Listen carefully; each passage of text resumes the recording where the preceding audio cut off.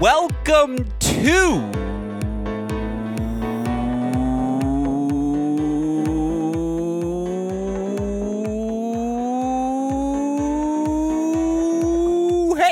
Great Shot. This is the Great Shot Podcast, a Cracked Racquets and Tennis Channel Podcast Network production. My name is Alex Gruskin. On today's show, we have our first 2024 preseason edition of The Deciding Point, where we will set the scene for the upcoming dual match season. Of course, we've got a lot of fun podcasts planned over the next 5 weeks for all of you college tennis fans to enjoy. We're going to be running you through our Cracked Racquets preseason top 10 teams heading into the 2024 season. But on today's show, before we get into any teams, we want to break down a couple of things. First of all, we want to discuss how our preseason rankings from last season performed, give all of you listeners a barometer for what you can expect for this year. After that, we want to get into the discussion, take all of you listeners behind the curtain for what our deliberations looked like for this preseason top 10. We want to talk about the teams that received votes. We want to talk about the race for the top 16 entering the year, the race for the top 8. That allows us to get into the depth we see in this year's college tennis world. We also, of course, want to talk about that race for number one. Fascinating on both sides of the equation. We want to talk about our predictions for how all the Power 5 conferences play out, who's the guy, and so much more.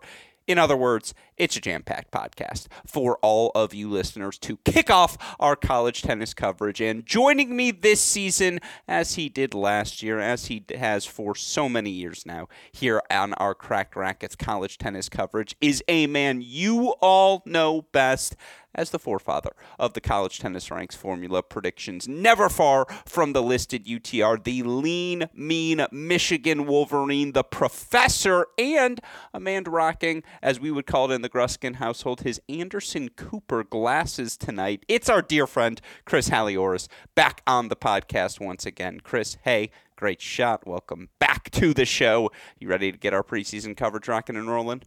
I am ready, and Gruskin, I have to compliment you. You are so observant. I just got the new glasses last week. Like, I just picked them up, and we haven't even seen each other. And, you know, I don't think I would have looked in the mirror and noticed it after. I mean, I just see the ugly mug. I don't see the glasses. So, you know. Well, we're in the honeymoon phase, as always, to start the season. This is how much I've missed you. Let me ask you this. Who complimented you quicker, me or your wife? Oh, you for sure. And that is why you have to be happy to be back, my friend. I have missed you, and so I've got compliments for you. And more than anything, I'm excited to get your thoughts on the 2024 season because, again, it is promising to be an action-packed year. It's the last year of COVID eligibility, where all of those freshmen in that 1920 season who had their year wiped away, they got one more shot at a national title, one more shot to accomplish glory for their schools. As such, you see some loaded rosters, certainly at the top. It is worth noting, though, we're coming back to reality. You start to look at some serious contenders this year, and you go, hey, there's a hole at 5. There's a hole at 6 in a way that just hasn't been feasible the last 3 years with the depth we've seen across the board. Anyways, all that is to say, it's made for very fun deliberations for our Cracked Racquets team. We are still, of course, expecting a few December surprises in terms of roster additions, and we'll talk about that at the end of today's show. But before we get in to 2024, let's recap 2023. I turn now to you, Professor. You have the rankings in front of you, our preseason 2023 Cracked Racquets top 10. I ask you, my friend, how did we perform in retrospect? I mean, we didn't do bad. It's hard to argue. So first of all, 9 of the top 10. I mean, we nailed 9 of the top 10. 9 of the top 10 finished in the season-ending top 10? Yes, the season-ending top 10, we had 9 of those 10 in our preseason top 10. The one lone standout, I feel like I'm a broken freaking record and swore to myself that I would do everything in my power to prevent doing it this year, and I just can't because their roster is too good, but it was Stanford. The lone team we had in our preseason top 10 from last year that didn't make the top 10. But I mean, we nailed 1-2. Virginia, Ohio State was our preseason 1-2. They finished 1-2. Texas finished 3. We had them 4. I mean, and the other teams, obviously, our preseason top 10 last year, for everybody on the record: Virginia, Ohio State, Michigan, who finished 6. We had them 3. Texas, Tennessee, we had 5. They finished 9. TCU, who finished 4. We had 6. We had 6. Yeah. Then the aforementioned Stanford, Kentucky 8, Georgia 9, USC 10. They finished 5, 7, and 10 respectively. So, I mean, I'm not sure how you can argue that. Pretty dang spot on. Our one miss was South Carolina, and shout out to the Gamecocks again. Samuel, Thompson, Story with that big 3, and Coach Goffey were able to accomplish last season. Certainly, again, had us thinking as we head into this year and look at some of the returners. But yeah, it's pretty damn good. I'm not going to lie. Pat on the back. Virginia, Ohio State 1-2, and that being the exact finish. I didn't remember being that accurate, but shout out to us.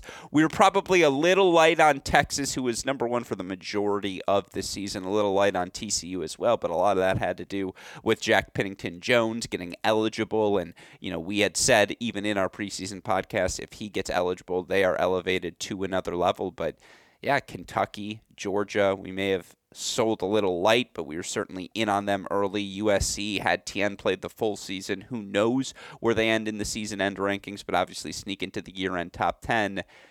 Great job by us. Maybe we shouldn't have let any other voters in. Maybe we should have stuck with our core 4. That Stanford pick, by the way, is just the ghost of Matt Stakowiak pass. That's just you and him for years being like, Ruskin, you got to include Stanford. Me being like, do we?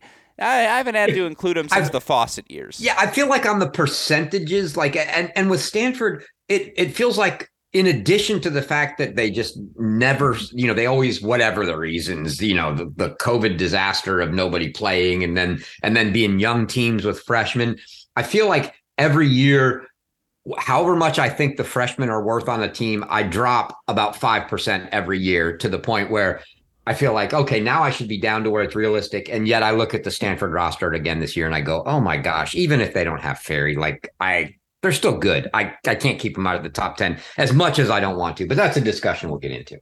Yeah, and again, we're going to talk about that here on today's show. We'll look at a broad view of our rankings. We're not going to get into any specific teams. And Chris, try your best not to, because, again, we're going to have preseason top 10 shows talking about all of these teams. But with that said, a look back, 9 of 10. That's a pretty good record. Nate Silver looks back in jealousy at what we accomplished last season. Shout out to the people who understood that 538 joke. I'm not sure if Chris did. We're going to try and do that again here in 2024. And before we get to unveiling our top 10 teams, I want to talk about the process that went into it. For what it's worth, this year there are 5 voters. We're going to have a 6th voter during the regular season. I'll reveal that person as soon as they confirm their participation. Chris doesn't know about them yet either, but I'm very much hoping, and they're very much qualified to participate in this poll. Right now, there are 5 of us. I'll ask the other participants if they're willing to be named out loud. There's only one I'm really thinking about who might not want their identity revealed, but we've expanded the poll for 5 for these preseason rankings. We'll go to 6 during the regular season. For what it's worth, I also texted, I think my final number was 35 coaches. In particular, I texted those coaches about the race for number 1, and I want you to know we had 26 opinions for one team to be number 1, 9 opinions for a different team to be number 1, and obviously those 2 teams are Virginia, Texas. We'll get into where the coaches sat in that argument a little bit later in this show, but for what it's worth, folks, at home, we expanded our preseason ballot this year, very wise choice by Chris, to 15. Submit your top 15 teams. That way, 1 through 15 all get points. There's better distribution. Things at the bottom look a little bit cleaner now. We still almost ended up with a bunch of ties everywhere. The margins were very thin, particularly as you get beyond numbers 4 and 5 in the rankings, and that speaks to the depth this year. But I just want to list every team that received votes heading into our preseason poll, whether it was 1 through 15. Here's everyone who received at least 1 point. Virginia, Texas, Tennessee, USC, Columbia, South Carolina, Duke, Ohio State, TCU, Stanford, South Carolina, I think I said already, Arizona, Kentucky, Michigan State, Mississippi State, Wake Forest, Harvard, Illinois, NC State, Baylor, UNC. So 20 teams received consideration in our top 15. And I want to talk about the race for the top 16 here in a moment. But just right off the bat, Chris, 20 teams received consideration. Now, my ballot got very extensive at the end, and I think I submitted 19 teams of the possible 20. I think I had all 19 in consideration for my top 10. But that speaks to the fact that, again, outside of, I'm going to say the top 4, because I'm not going to give this young Stanford roster the benefit of the doubt until they see it. They also have some other roster questions surrounding them. But with all the questions about the SEC, with all of the questions about the Pac-12, dare I say, as well, and, again, who's going to finish in second in the Big Ten? I think that's a real race with Illinois, Michigan, of course, but Michigan State absolutely getting a ton of buzz in the conversations I've had. The depth is back this year. It's like a real race for the top 16, a real race for the top 8, in the way that perhaps the locked-in rosters of last season that allowed us to guess 9 of the top 10 correctly. I don't know if this year's field allows that. Yeah, I would be shocked if we came anywhere close to the 9 of 10. I would, as you pointed out. I think we're going to get 4, like the top 4 are locked. We're getting those right. The top 4 just stand out head and shoulders above everybody else. 4's not head and shoulders. The top 3 are head and shoulders. The top number 4 is just head. And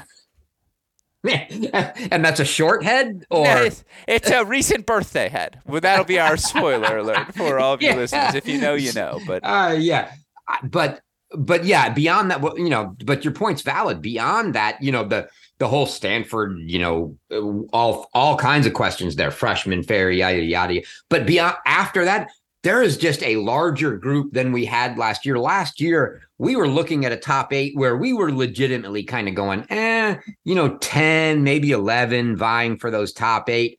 This year, once we get past that, from 5 down, we can go 5 to 20 and say, I can make an argument that anything can happen there. You just don't know. And to your point that you made early on, even though you say it's the last year, it's the last COVID year. You may get some extenuating circumstances with medicals and whatnot. But for the most part, COVID's gone. And it's very evident. We have, 3 or 4 teams that are legitimately 6 deep. And nobody after that is legitimately 6 deep. You see the lack of that COVID depth on these rosters now, which just makes it more interesting to where now one injury can devastate a team that's in that contention. And it's just gonna be an interesting season to see how it plays out. Yeah, and again, I want to get into these races specifically. Let's look at the top 16 first. Again, you heard the teams that got consideration. I think all of those teams go into the year thinking we should end this season top 16. And to go through some storylines specifically, that kind of bleed into honorable mentions here, like, I don't know what to do with the Ivy League. Because on paper, again, Columbia is really freaking good. Both Kotzens, Michael Zhang, a couple of Frenchmen who can really contribute, some former 5-star recruits. Columbia, during the Bonfiglio era and even now immediately afterwards, they were bringing in top 10, top 5 classes. And on paper, you see that. You look at the UTRs, you look at the world tennis numbers, you see that for this Columbia roster. That said, what's their signature win? The last 2 years. Harvard kind of surpassed them in the Ivy League, at least in the immediate past. And, that's a real race. Are the ranking points there? Certainly Columbia's, I think, bringing Tennessee to town. That's a very winnable match for them early in the season, one to watch for. You look like you have something to say, so please. Yeah, I was going to say, I know you're going to get to Harvard, but I won't get there. But the deal this year for me, the sleeper, watch out for Cornell. And that's going to add some points to that league. They have got some real players, and they could jump up and surprise a lot of people. Yeah, I think that's a good team to point to. Redu Popaway was quarterfinals, I want to say, something like that, at Fall Nats this year. And, certainly I mean, again, I didn't mention Harvard, but I think Harvard's in a really similar spot to where Columbia is. Yes, they lost one of their top guys from last season in Harris Walker, but you still bring back Doc Von Senior. You still have, a junior Wimbledon quarter semifinalist, whatever it was, in Cooper Williams, who had some really good results over the last 6 months. They bring back Malovsky. They bring back everything. They bring back just about everything but Walker at the top, and you hope Cooper Williams can, at least to some extent, fill in a top 3 role if he finds his footing. What's the ceiling for that team? Both they and Columbia think they're in the top 8 race, and I will tell you what, if we've learned anything over the year mathematically, there ain't going to be spots for them. There ain't going to be 2 Ivy League spots in that top 8. The points just don't exist for them in the way it will for other conferences, particularly. I mean, again, on paper, they may be better than the SEC, but you got to imagine the SEC is getting a top 8 spot, even with all of those questions, and that's a next storyline in the top 16. 3. Yeah, for the SEC, it's just like, what is going to happen at the top? Tennessee, Kentucky, a lot of talented pieces, but they're all new pieces, and to expect them to click right away, who knows how that process is going to go. South Carolina, we know what to expect at the top of their lineup, the big 3 coming back. How healthy are they? What the heck are they going to do at 4, 5, and 6? Very much an open question. Duke, did they catch lightning in a bottle? Like, did Johns have as good of a season as possible last year? There has to be regression, right? He lost like 2 total matches throughout the course of the year. If there's any regression from him, I think given the fall he had on the Pro Tour, people would expect Garrett Johnson even to have a better year at 1. But, like, what if 3 through 6 just aren't as good as they were last year? Like, yes, Zhang has some pedigree at 3, the Krugs and all these people have been around, but like Wake Forest is pretty good in the ACC. You feel like it has to be now for the NC State team that has a lot of returners and it's kind of been cooking there for a couple of years. UNC has some really talented freshmen on their roster this season. Again, the ACC is wide open.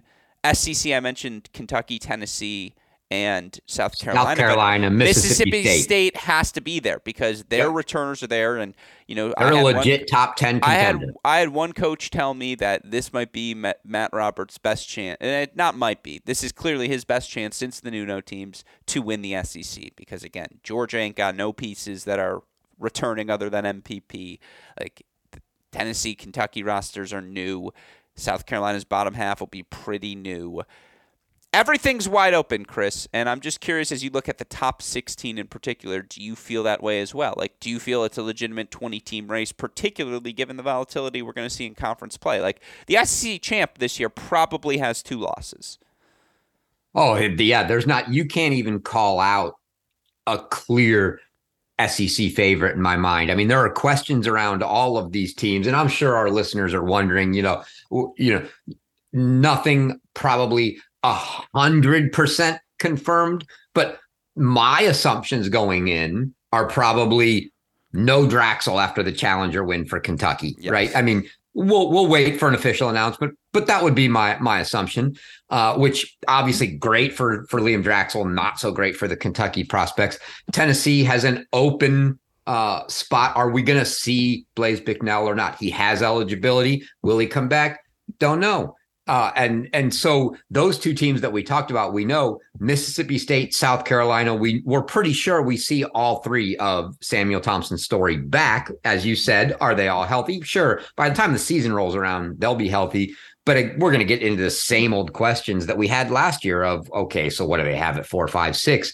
But yeah, those 4 teams kind of lead in my mind that SEC race, and all 4 of them could be there. But 2 of them could be fighting top 10 and 2 of them could just drop. And I don't know which 2 are going to be which. 2 of them could drop to fighting for top 16 to try to even host that first weekend. You just don't know. It's going to be it's definitely wide open. Like we said at the top, from after you get past, 4 in my mind, anything's game in this year. Like we could see teams that we think might be 5, 6, 7, and they could be struggling to find top 16, and teams that we think are 16 could be fighting for top 8. 100%. And just to put a pin on that, you mentioned the SEC part. 4 deep. Florida's got a lot of talented freshmen. What if Coach Steinberg has them buying in, clicking in that Jeremy energy Ginn's look culture? great. Yeah, Aiden Kim's really good as well on paper as well. And so, again, that race is wide open. If you say those 5 are making the top 16, all of them, and that's a big ask, but we'll say 4 of the 5. Like, again, in the Big Ten, 2, maybe 3, like Ohio State for sure. Illinois is really good on paper. And this is a group that's, again, Hex a thread to that. Zeke Clark, really good at the indoors, really good Big Ten tournament winning team. Ozalins, Miyoshi's had a huge fall. If Petrov's healthy, like, that's a real team at Illinois. Michigan State, again, the darling of the ball right now. Ozan Sheldon, first national title for the program in doubles at Fall Nats. You add in Ronnie Holman. You add in Thanos. You add in some other rumors you're hearing about maybe there's more additions on the horizon as well. Like, you got to figure at least 2 Big Ten teams, maybe even 3, get into the top 16, depending on how preseason play goes. And by the way, that's not including a Michigan Wolverines team that had a Gavin Young fighting his tail off. If Nino's healthy, Bickerstaff, they're going to fight. That Michigan team's not just rolling over. Again, Big 12, Texas, TCU. What if Baylor has a bounce-back season? Braysock's eligible, Paralek's back, Veltz is back. I wanted to call him Miomir Kesmetovic. I apologize for Marko Miladinovic. Miladinovic. Yeah, he's back. Koenig has had more reps. Like, there's real reps here. And then again, Pac-12, sure, Stanford on paper, but what about USC? Like, if Dostanich is back, they're rocking and rolling, but it's open. Woj Tech is on the transfer portal. Like, that's a big loss if the Trojans aren't going to have him next year. Arizona, it feels like, again, Strom's a senior. Double H. Colton Smith, Jay Friend at a massive fall. That is a team that you have to tear off the court to beat. It's a real race for the top 16 is what I'm trying to establish. And just, again, that's why I want to go through the conferences a little bit later on this show. So rest assured I'm going to give Chris a chance to respond to all of those points because that crystallizes the top 16. Top 8 right now, Chris. Let's just talk through hypothetical scenarios. We feel pretty good about our top 4. I mean, again, we can just say those top 4. Spoiler alert, I think people know. UVA, Texas, Ohio State, the clear-cut top 3. TCU's 4. After that, let's just go through hypothetically. Is the SEC champion, even if they have multiple losses, a top 8 seed no matter what? 100%. Okay, so that's 5. Is the Pac-12 champion, even with multiple losses, a top 8 seed? Yeah, given that it's got to be USC or Stanford, I would say yes. And Stanford's going to Michigan at the kickoff weekend. If they can get to the final site, that would be huge for the conference because they are not hosting. But if they get them, Arizona, who is hosting, I believe, Duke, who is hosting, not Duke, USC, who's certainly hosting. If you can get 3 to the final site, very beneficial for a conference that could use a bounce-back year for the rankings. We got boxed out of the top 8 last year, boxed out of the top 8 the year before. And a super interesting site at Mississippi State where, and speaking of the Pac-12, Arizona State plays Florida State the first match, the winner to get likely. Mississippi State, a very, I'll say winnable for any of those teams. But, I mean, obviously I would favor Mississippi State, but another chance for the Pac-12 to really do themselves some favors there. Okay, so the Pac-12 6. Does the Ivy League champion get one for sure? No, not for sure. Absolutely. Okay, so again, we feel like there are 6 spots locked in. Columbia, Harvard will both be fighting for that spot. The SEC number 2 from a rankings perspective, always fighting for that second spot. The ACC number 2, always fighting for that second spot. And then again, in a year like this, I think you have to leave. It's funny in Judaism, Chris. We're giving you a Judaism lesson early here, preseason edition of the show. You're supposed to leave a seat open at the table for some religion shit. And it's, again, like you leave the empty chair, whatever it may be. Is that for Harry Jaden? Yeah. Well, what I was saying, that's funny you say that, is in the top 8 race, I'm going to leave a seat open at the table for an unknown. Like, someone's emerging this year. Like, I'm telling you, I've said it since I saw them play at Pepperdine. The Kentucky freshmen are good. They are really good. Stevenson, Laudit, Rankin, those guys are players right away. And if they start clicking by the end of the year, Body, not Clement, Cosnay, Lapadot and Weeks. That yep. is a real 7. Like, that is real depth. They should be able to be competitive at all 6 positions, really against everyone, even against the best of the best. Maybe not quite that Texas, UVA, Ohio State tier, but certainly close to it. Like, I'm just saying, it's a real race for the top 16. It's a real race for the top 8 in a fun, honestly, maybe in a fun way we haven't had in quite some time. And in that spirit, before we move on to some extracurricular categories, my last question for you, without giving your ballot away. And by the way, for what it's worth, because Jay said we should do this, I think it's worth pointing out, who are the teams with the biggest discrepancies in the rankings?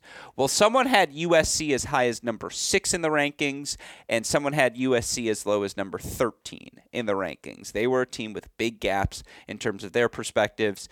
Tennessee had as high as 5, as low as 10. I thought that, Tennessee as high as 5, as low as 13 in the rankings. I thought that was pretty notable as well. You look at someone like Columbia, high as 6, low of 10. Arizona, high of 7, low of 12. So again, like that 5 spot gap was really as high as any team's gap got. USC is the most polarizing team, right? Like, that's what that tells me coming in, is they are a team where we just still have a lot of questions going into the year. Yeah, a lot of questions, and I'll own it. I was the guy at 6, right? So, and to some extent, I would say, knowing what I know now, or what I might know now, what I think I might know now, I might have to drop that. I don't know that we're going to see Wojtek Merrick this year. Obviously, as you mentioned, he's in the portal, which he's still eligible to play for them this year. He can't play for anybody else if he transfers, and he could still play for USC. I don't know that he will or not. If he doesn't, that's a blow to them. And then obviously they've got to have Steph back. If Steph doesn't come back, then it's totally changed. But I still feel if we had Steph, and if we have Merrick, and we have Mac, and we have the rest of that crew back, I like that team. I still like them, and I think it was such a toss-up for me. In addition, I was still iffy on the whole Samuel Thompson story at South Carolina, who was a team I really debated in that position with them. But yeah, that was kind of the debate for me in that area in terms of where I put them. But yeah, they're definitely one of the teams to watch just because of the storylines of who's playing this year. Yeah, Tennessee's interesting as well. Again, as high as 5, as low as 13. Monday's back, Mitsui's back, Diaz is back. If nothing else, that's a really good core. Now, they brought in 2 Polish kids with high UTRs. Olaf, I'm not going to try and say his last name, being the higher of the 2. Again, you got to see him suit up for Tennessee. But one's gone. Is Olaf officially gone? So they've got one of them is still there. Pichkowski, yeah. I believe, is Olaf there. Olaf's staying and the other's gone? It's the higher. If you look at the UTRs, it's the high UTR. Interesting. That's gone. He's even, I think, been removed from the roster. He's been removed from the roster. So he got a lucky loser spot up in Canada. I think won a match in a challenger, and I think has just gone pro. But yeah, he's gone. So it really leaves the big open question of, hey, are we going to see Blaise Bicknell, and that'll be something that'll be a season watch kind of thing. And if he comes back now, again, that's a real 5, and they can find answers at 6. Coach Woodson, Coach Mackay, they will find you a number 6. They'll have an option with their menu. Did you really just say Woodson and Tennessee? Did I say Woodson? I meant Woodruff. You did. I apologize. But the irony there is hilarious. Slip. Yes. They're a fascinating one because, again, you do have some questions lower half of the lineup. But, again, Monday Mitsui is a good founding block for any team out of the gate. But that's going to be kind of the MO this year is let's forget talking about UVA, Texas, Ohio State, TCU. Once we get beyond those teams, every single team we're going to talk about, we're going to say, well, what do they have at 5 and 6? It doesn't matter who it is. Get past those 4. We have the same question. Those COVID years are gone. Those questions are everywhere. So any team that's got a decent spots at 5 and 6, if they've got strong top 4, they're in the running for a top 8 spot. Yeah. All right. Well, my next question to you, one team that didn't make our top 10 that you wish did. Give me the one answer to that question. Again, we got a lot of honorable mentions. I don't want to mention them all because I don't want to give away the top 10. But one team that's not in our top 10 that you think should be. I mean, for me, I mean, and it's the Homer vote, right? It's Mississippi State. They're just so solid now. All these guys are all, they got a great team coming back. You got Pitar at the top, who's had some great results, beating like top 200 guys or something in the offseason. They bring in Dusan Milanovic from Presbyterian. I expect to see those guys at the top of the lineup. You bring back Hernandez. You bring back their number one from last year in Memo, who I expect to see probably playing like 3, 4, I don't know. You got one freshman coming in that I expect to contribute there, but it's a really solid. The thing is, that's a team that's just solid. You could probably just go, roll the dice, play them in whatever. It's your thing where the coach gets to pick. Play them in whatever order you want. I don't care because they are very close, but it is a super solid team. When we talk about other teams not having a 5-6, these guys have a 5-6. Maybe the 1-2, you're going to go, they're not the level of the 1-2 of those top 4. Okay, but they're not. I'm not saying they're a top 4. I'm saying they're a top 10. And that's the team. Obviously, and to be fair, I voted them number 9. They end up, further outside of the top 10 in our consolidated poll. But that's the one team I think that has the chance to surprise, especially given that every year we know the SEC is going to get the respect in the points if they do their job and come up with the big wins, then they're going to end up gaining some of the big valuable points, and they have a shot to be a top 10 team. It's a very good argument to make. I already talked about this team, so mine will be quicker. Kentucky. I'm right. There are times over the years where Chris, I've just been right about things. Like, I mean, do we want to go through historically things I've been right about? No, because it should be a short rant. Yeah, well, I missed you. Honeymoon phase over. Listen, you old. By the way, speaking on that topic, I was doing a podcast with our dear friend Gil Gross today, and we were talking about Nicolas Jarry, and Gil goes, Nicolas Jarry, he's a little older, like a little, again, later in his career. And I go, Gil, say that again. And he goes, what? Jarry's a little bit older. Nicolas Jarry's 5 days younger than me, Chris. I was devastated. I was crushed. Like, to hear a description of someone as old who is legitimately 5 days younger than me.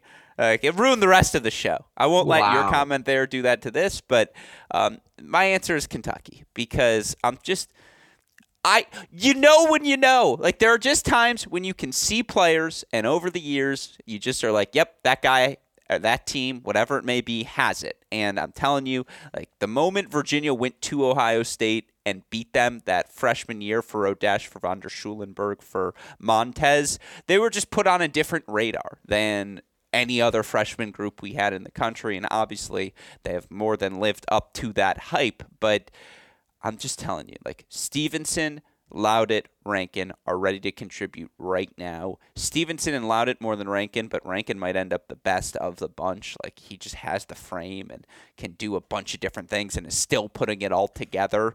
Kentucky's really good, and I think, like, when they win the SEC tournament, this will be one of those, oh, man, Alex was right. And I'll just be like, yeah, I know. It's something I do for I'm just going to hold you to the fact that when you interview Eli Stevenson for clinching the match, you absolutely have to ask him if he remembers me giving him a point penalty in a junior tournament. The answer will be no, because he's probably going to go, yes, I remember that old effer. Like, oh my God, I couldn't. But yeah. That's what I was going to say is he's not going to remember you because you're an old now. Yeah. So he'll just be like, I don't even know what you look like now.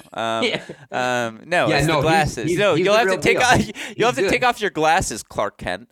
And it'll be like, oh, it's Superman over there. Yeah, okay. And so, yeah, I agree. Anyways, Kentucky's my pick. Yours is Mississippi State, but there's a lot of good teams this year, and it's going to be a really fun race across the board. That said, a fun 5 for you, Chris Halioris, to end today's show. One more ranking question for you. And this is the one, again, I asked 36 coaches, 35 coaches. My older brother has actually never been more impressed with me professionally. 2 moments of late. And I got to introduce this to the college fans because they don't know that this happened. The pro fans do. My older brother, post-Harvard Business School. Again, I've told this joke before. This is my parents. If they had friends, this is them at a dinner with friends. So, how are your kids? My dad or mom goes, well, our oldest just finished Harvard Business School. Our youngest is a senior at Wharton, undergrad at Penn. But our middle loves tennis. And let's talk about him. That's just how I imagine they go to every dinner because I'm the center of their world. I am their Aristotle. Anyways. Does the head drop when they do that? That's what I'm wondering. I would love to know. I've always asked, so what's the next sentence? And usually they just laugh and they don't get into the next sentence. I'm like, this is concerning that you don't have a 10-minute spiel of tall, handsome, funny. No elevator speech on Alex, huh? Higher pitch voice than you would expect for someone of his height. No, they get into all of those things. Anyways, older brother. Startup post Harvard Business School. I'm bragging about him because I'm a big fan. His birthday's coming up. He hired a new, business is going well, so they hired a new engineer, and they're doing an icebreaker to bring in a couple of new companies. And they get to, my brother, I'm Eric Gruskin. I have a younger brother, Nicholas, who does this, and I have another younger brother, Alex, who's into tennis. And the new engineer, whose name I apologize, I'm blanking on, stops him and goes, wait, you're Alex Gruskin's brother? And let me just tell you that I was ready to retire because professionally... You need to quit now. That's what I'm saying. That's as good as it gets. That he hired someone who addressed him as Alex Gruskin's brother. I mean, just a thing of beauty. And so, again, that's why I imagine my parents at the dinner table are like, let me tell you about our middle son. So we got pictures of him interviewing Sarah Sariba's Tormo. Anyways, my older brother was extraordinarily impressed because I texted 35 coaches. And he's like, damn, they actually respond to you. And I was like, I know. It's because I don't abuse it. It's like if I'm going to text you, there's one coach I'm thinking of who responded to me and has not responded to Chris. And this coach will remain nameless, but Chris knows exactly who I'm thinking of. Yes, I do. And it's because I don't abuse it, Chris. It's because if I'm texting you, I'm being like, hey, we're doing something, and I need to sound smart here. So please, I text him 3 times a year. But my text. Here's the difference: my text comes with a joke. They see your text, and it's just a question. My text is, "How's your family?" Joke about my family, and then here's my question, and that's why I'm texting him after the show to see. Okay, I just want to say, Michael Woodson, it's not you. Because he might think it's him, but it's not him. I just want him to know. It's not him. Yeah, there's a damn 3-way going 24/7 with him. Yeah, exactly. Okay, 3-way text conversation to clarify. But I just want to be clear. I'm better at this than you, Chris. That's all I wanted to establish there. There's no doubt about that You ticked me off. You ticked me off at the 30-minute mark. Honeymoon phase is over. I'll concede that to no. I'm just saying, I really want to thank all of those coaches and the people who responded to this discussion because I actually polled my brothers. I polled my cousin Brad, the people who matter to me most, all these coaches. Obviously, we've talked about it in our Crack Rackets poll internally. It's the best preseason number 1 race we have had in many a years. I'm going to say right now, you have not told me, for our listeners' benefit, you have not told me the results of this. Oh, that's true. Which makes it very interesting. And I will say, knowing these coaches, I will be highly, highly, highly disappointed if the coaches, must be an Amber Alert. The coaches, I think, more than anybody, have to value what their teams have done. And so I would think, and I don't even know, I'm going to wait for you to tell me, my guess would be that the coaches are going to say, look, with what UVA's done for the last 2 years, there's no way I'm not giving them the benefit of the doubt and the preseason number 1 ranking, even though I can look on paper and clearly go, that Texas roster is a joke and it's ridiculous. So if that vote did not go, whatever you said it was, 26-9 in favor of UVA, I will be shocked. Well, I'm glad you asked, Chris, and I apologize for the upcoming monologue that I'm going to throw your way. But again, it's the best race for number one. I was thinking about it. I went back to 2018 in the immediate aftermath of the post-UVA three-peat where, Wake Forest was the favorites, but Blumberg was the best player in the country heading into that season, and UNC was bringing back a lot of guys. Ohio State always in the mix. There are a couple other teams, obviously Stanford that year, bringing in Geller with Fawcett, with Kumar. There were a lot of pieces to like there. They made a national indoor finals. Again, given the lack of pedigree of all of those teams, that was a pretty fun race. But, this race is so fascinating because Ohio State gets left out. And in 97% of seasons in college tennis history, Ohio State would be preseason number one. Kingsley, a challenger final. Boulay, challenger doubles title, but tons of pro success. Anthrop, what he and Bernard did on the pro circuit at NCAAs last year. Tracy doesn't lose in the fall, and Cash has lost one indoor match in 2 seasons combined. You've got Nakashima, who won multiple futures doubles titles this past summer. Luchanik as the reigning NCAA doubles champion as well. There are so many pieces for this Ohio State team. And yet they are clearly third in the minds of so many when, again, talent-wise, on the right day, they will be the best team in the country. It's just, can they make those right days the right day on the calendar this year? But the race is so fascinating because you have such a conundrum. You have, on paper, the 2-time defending UVA champions who bring back the majority of their core. Ryan Getz was a massive part of the first 2 seasons. Him at 4 these last 2 years. He's lost fewer than 10 matches combined between the 2 seasons. He has been a staple in their lineup. His serve, his forehand, the weapons he provides, the steadiness, the calmness. It's a real piece that they will miss. But you bring back Rodesh, you bring back Montez, you bring back Von der Schulenberg, a top 3 who have just been so good now for 3 years consecutively. You're in the discussion no matter what. That they bring in Kiefer, Dahlberg, coming off of a year where they were both pretty good at 5 and 6, but there's definitely room for improvement. And you think with a year more of experience, you can add that improvement to bring in Graziani, Hopper, real pieces who can contribute. Dylan singles, Dietrich, doubles. Man. Come on. Oh, that's where I was getting last. Don't you worry. And then you bring in a top 5 freshman in the country in Dylan Dietrich. Can he replace Getz immediately? Maybe not. Can he, Dahlberg, and Kiefer do it by committee over the course of the year and just collectively keep those records from 4 through 6 constant to what they were last year? I absolutely think that is a possibility. And again, has this team been the best team at the final site either of the last 2 seasons? On paper, absolutely not. Have they had the biggest at the end of each of the last 2 years? And just when the conditions got tough, when the moments got tight, UVA was the team that was loosest, that loved each other the most, that pulled through in the end. The answer to that is an unequivocal yes. And they're a 2-time defending champion with 5 of 6 returners. To not put that team preseason number 1, talk about the ultimate sign of disrespect.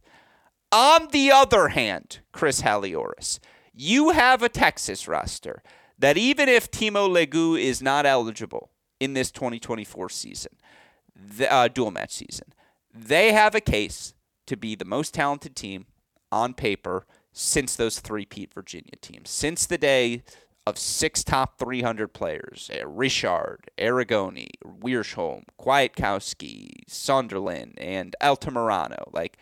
This team, with its combination of experience, of young talent, they might legitimately be that good. You bring in the reigning number 1 player in the country in Elliot Spizzirri, who, by the way, wins All-Americans. You bring in, you have a Micah Braswell entering his 4th year, seems finally healthy. And what does that health bring? An ITA Fallnat single title. You don't like those 2? Fine. We'll bring in the new and improved additions. G.A. Bailey, 2-time Junior Slam singles finalist. We'll bring in Jonah Braswell. It's another Braswell, who was a top 75 player as a freshman at Florida last year. That's not even including returners in PY, in Waldeep. PY, by the way, Bailey, G.A.'s older brother, CM Waldeep, who's been a top 50 player when he's at his best. Cleve Harper, who's made 2 NCAA doubles finals. And again, if he's left out of the lineup, given what he's done at 6 over the last 2 years, what a luxury. That would be, by the way, to have at least 7, if not 8, with Legu.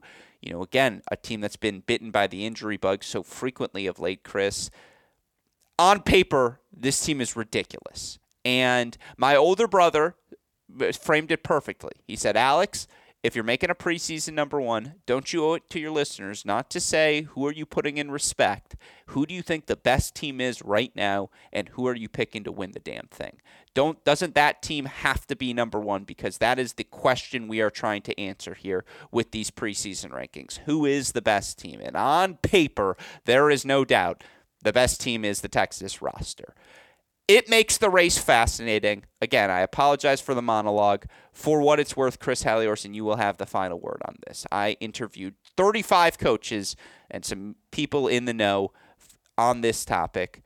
26 answer UVA, 9 answer Texas.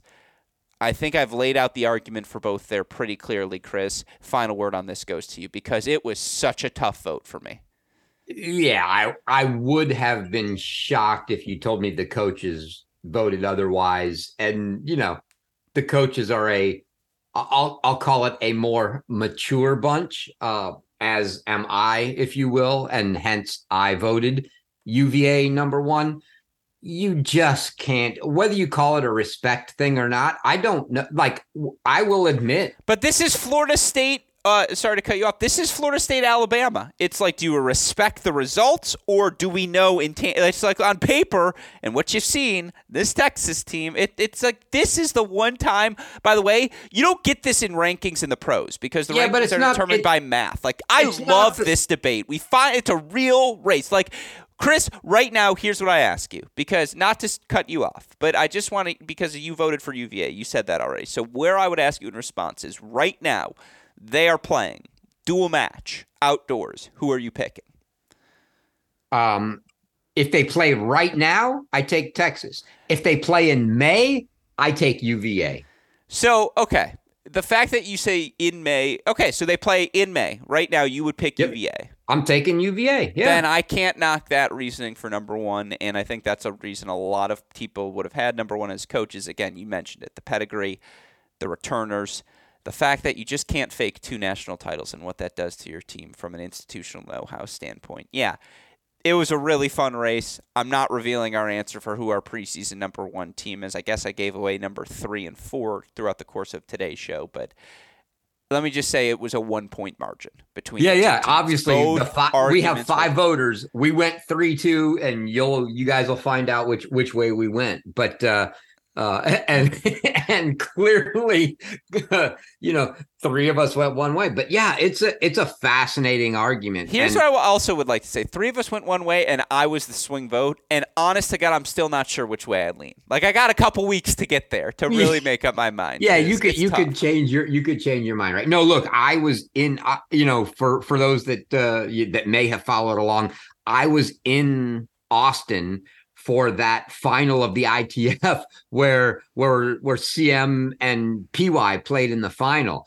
And I'm watching those 2 guys, and this, like, the level indoors, and they moved indoors because of the weather, which was honestly a blessing for me because it was the only thing that let me see the match. I was in town for other reasons. And you probably got a VIP seat because Bruce was like, hey, that's Chris. Like, he's cool. Well, no, they moved it indoors because of the weather, and there's, there's nobody there. We just go out into the bleach, but it let me see it because I had, I was watching my wife race earlier in the day, and they moved it to a 3 p.m. start indoors. So we go to the indoor site, my wife and we get to watch the match.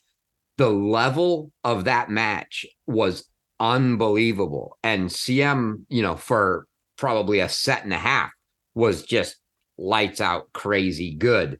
And even PY coming back and taking it, they're going to be a legit threat indoors. Always, you're going to have to look at Ohio State as the indoor team to beat, right? But yeah, that roster is so good. And when you're looking at it, and I'm watching that match, and the entire time I'm watching that match between CM and PY, I'm thinking in my own head, I'm going Spiz, GA, Braswell, probably in some order, top 3. I'm watching like 4 and 5 play a 25K final. Like, this is ridiculous. It's a joke. So yeah, I totally get the people that say Texas, but man, we've seen it for 2 years now.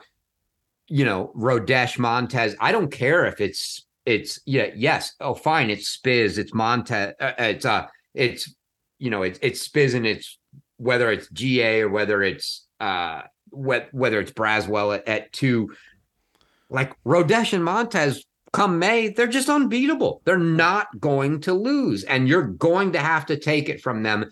And in a 50-50 toss-up, if in my own mind I'm going, man, I don't know if you can beat those guys, I'm going to give the benefit of the doubt to the guys that have done it 2 years in a row back to back. So that's where I land.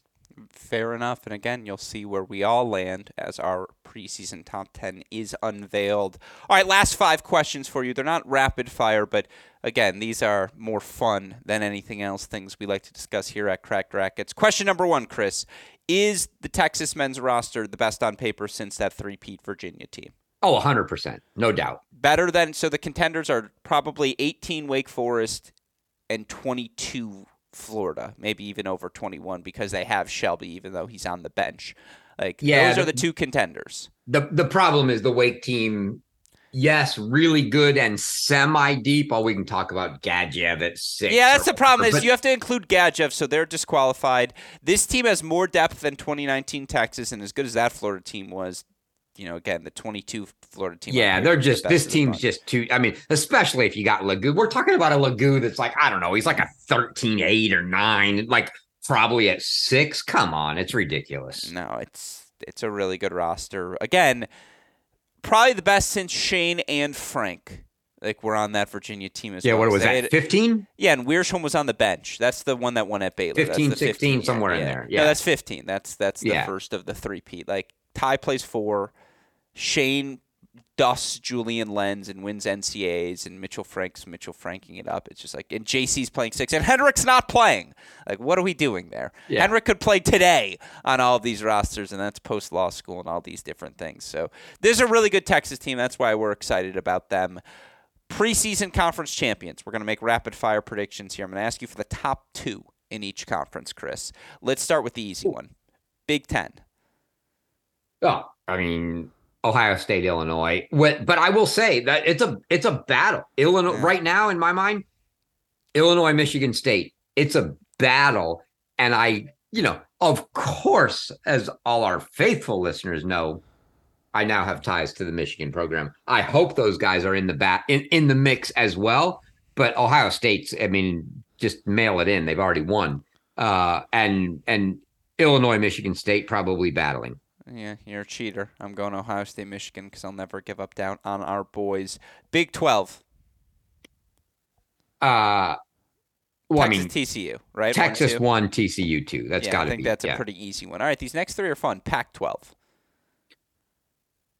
I mean, I'm going to say Stanford even without Ferry.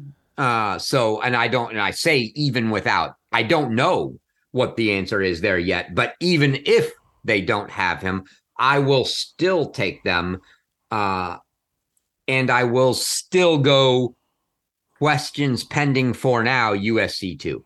All right, I'll go Stanford to win the regular season, Arizona to win the conference tournament. Actually flip that. Arizona to win the regular season, Stanford to win the conference tournament. Arizona's just going to get up. They're going to be ready, and they're going to punch those Stanford freshmen in the face. Yeah, such a solid team. Yeah, and so that's going to be one where this conference tournament, regular season are for sure split. Again, the other will finish first and second the other way. All right, again, these last 2, very fun. ACC. Virginia 1, who's the 2? Virginia 1. Does Duke run the table again? Man, I'll tell you what, and I'm not going to make a lot of friends over this.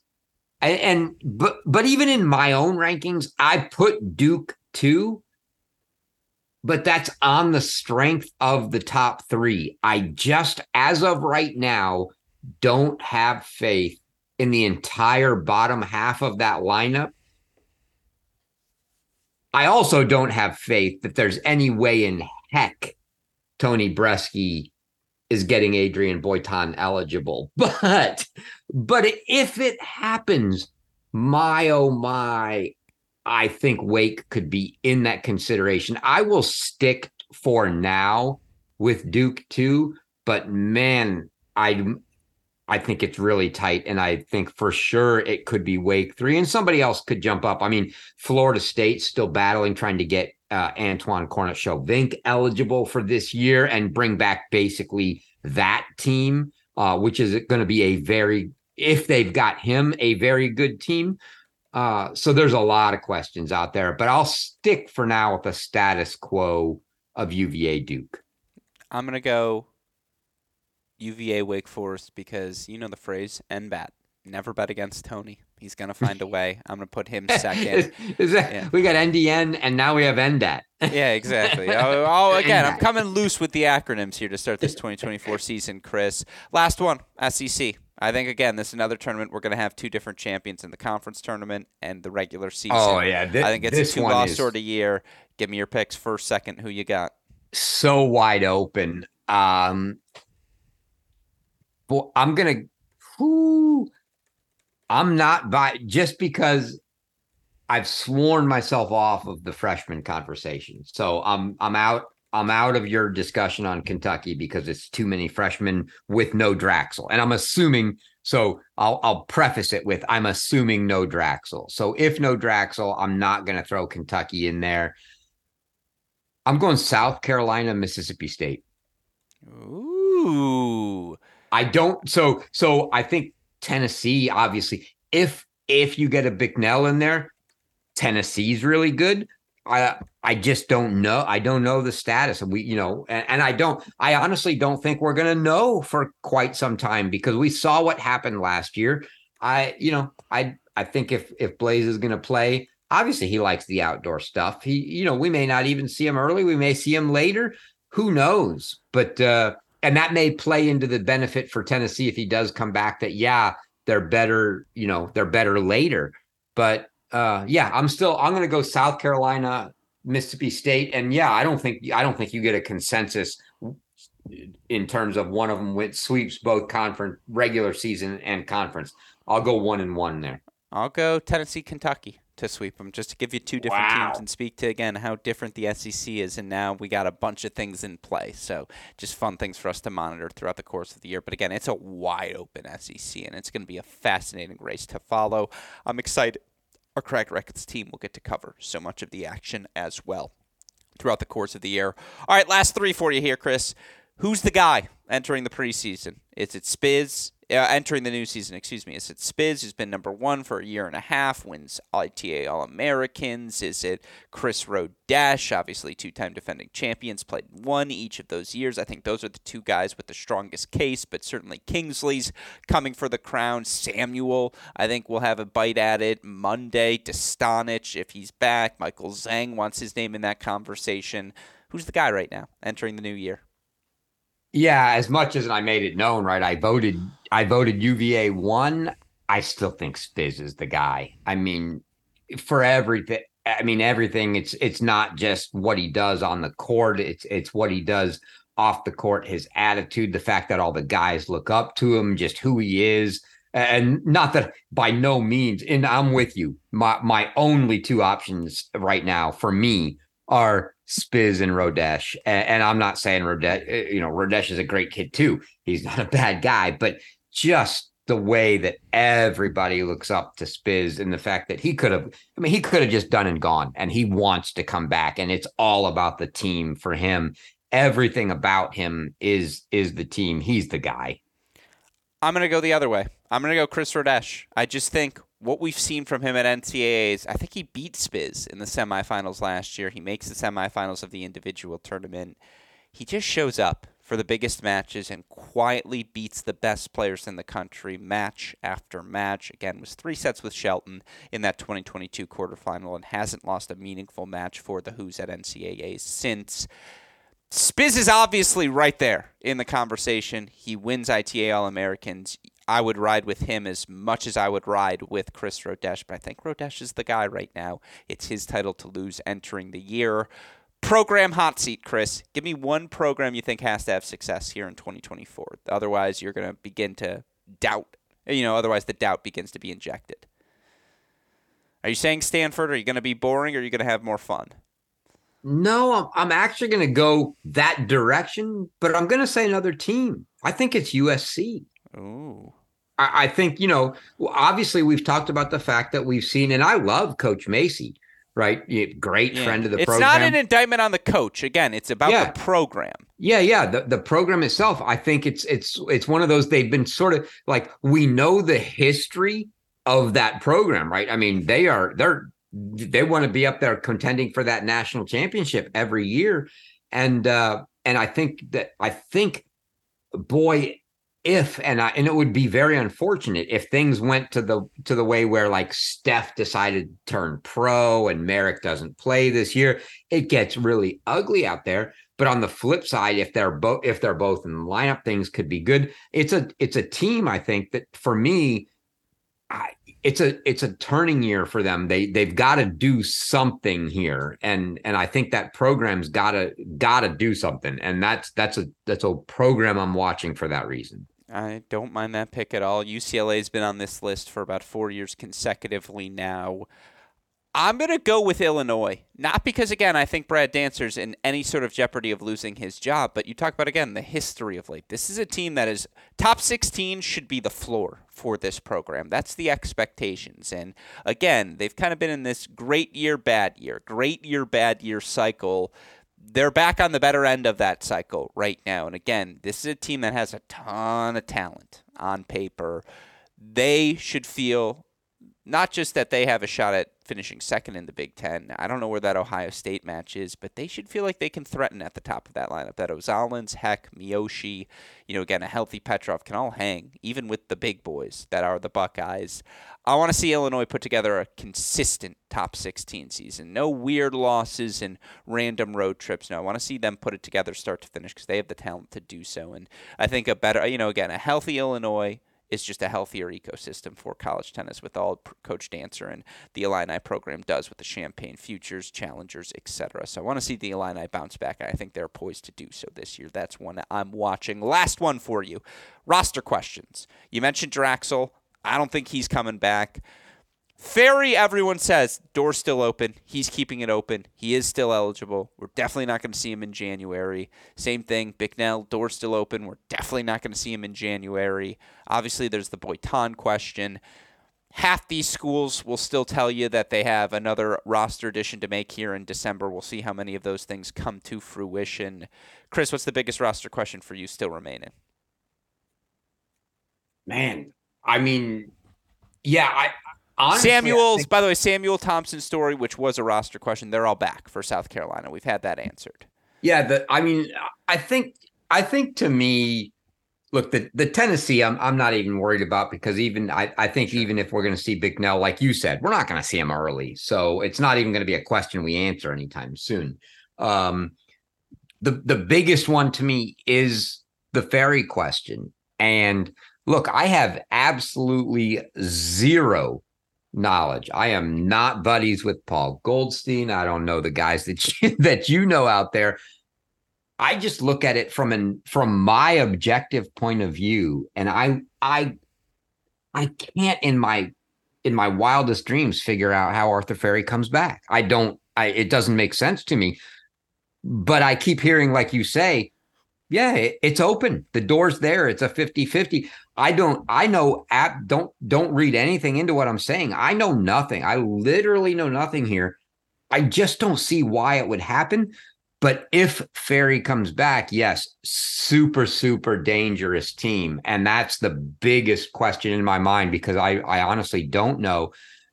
It doesn't make sense to me that he would come back. If I'm him, man, I'm taking advantage of everything I've got and I'm running on the pro tour. But at the same time, I can make, whether I'm talking about Arthur Ferry or whether I'm talking about Blaise Bicknell or whether I'm talking about Liam Draxel, who, I think we're all in a consensus of isn't coming back. In this day and age, those guys, especially if it's your last year, I don't even think the money part's a question because I think by the time you go through half the year and you're graduated and now I think you get to keep the money. So I don't think that's the question.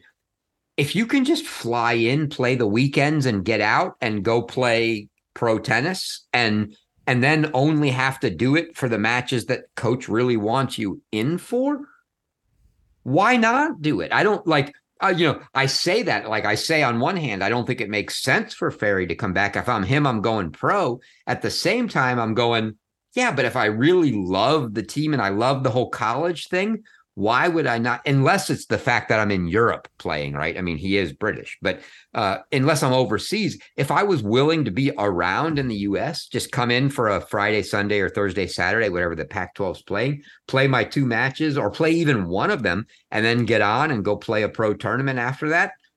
Why not do it? I mean, you get to keep the money, you get to have the best of both worlds.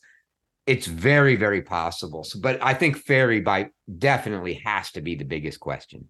Yeah, I think that's fair. Again, he comes back. That Stanford roster, they don't need every freshman to click. They just need some of them to click. And again, if they do with Basfaretti, with Banerjee, with Basing, on paper, once again, it's a very, very promising Stanford team. But with that said, folks, that's your look at our deliberations, our thought process heading into our preseason top 10. Now, all we have left to do is roll out the teams, which we will, of course, be doing over the course of the next 5 weeks. Chris is going to be joining me to break down all of our men's top 10s. John Parsons going to be breaking down for our top 10 women's preview. So stay tuned, folks. We've got a lot of Great Shot podcast content coming over the next 5 weeks. Obviously, we're rocking and rolling on the mini break. We're going to get the Cracked Interviews podcast rolling as well. So again, be on the lookout for a lot of great content on the horizon. A shout out, of course, as always, to our super producer, Daniel Westoff, for the of an editing job he does day in, day out, making all of our content possible. A thank you as well to you, Chris Halioris. It's great to have you back in our life. Great to get to be able to do this with you so frequently, and I'm fascinated to know. Any final thoughts before we wrap today's show? I mean, the only final thought I have is, man, I have missed that mug I'm staring at right now. Man, folks. Yeah. Isn't my jaw looking good too? I mean, I need more of that in my life. But yeah, no, it's going to be a great year. You know, I feel like we've been delayed in even getting here, and I've been waiting for us to get rolling on the it's the team's fault. It's not my fault. It's the team's fault. Everyone kept saying, I got another edition coming. It got to the point where we were just like, no, it's December. We got to start. And for all the listeners, to be fair, every single team in the country will tell you, yeah, I've got a January commit. Just wait. Exactly. Like we're waiting and waiting and waiting. Fine. Okay, fine. We have to run. This is it. But no, I'm ready to get rolling. I'm looking forward to this season. It's going to be a great one. And let's get January rolling. Gosh, this is the worst month of the year, honestly. December is it's such a waste for college tennis. But well, it's because we talk about so much. It's like we are ready. We're previewing, and it's like, can we start already by the end of it? And that's the best part, is then it does start, and we're ready to rock and roll. And so, Chris Halioris, this season is made better with your content, with your coverage. I know we always appreciate it here at Cracked Racquets. A thank you to you. And with that said, for the fantastic Chris Halioris, our super producer Daniel Westoff, and all of us here at both Cracked Racquets and the Tennis Channel Podcast Network, I'm your host, Alex Gruskin. Chris, what do we tell our listeners? Hey, great shot. And we will see you all tomorrow. Thanks, everyone.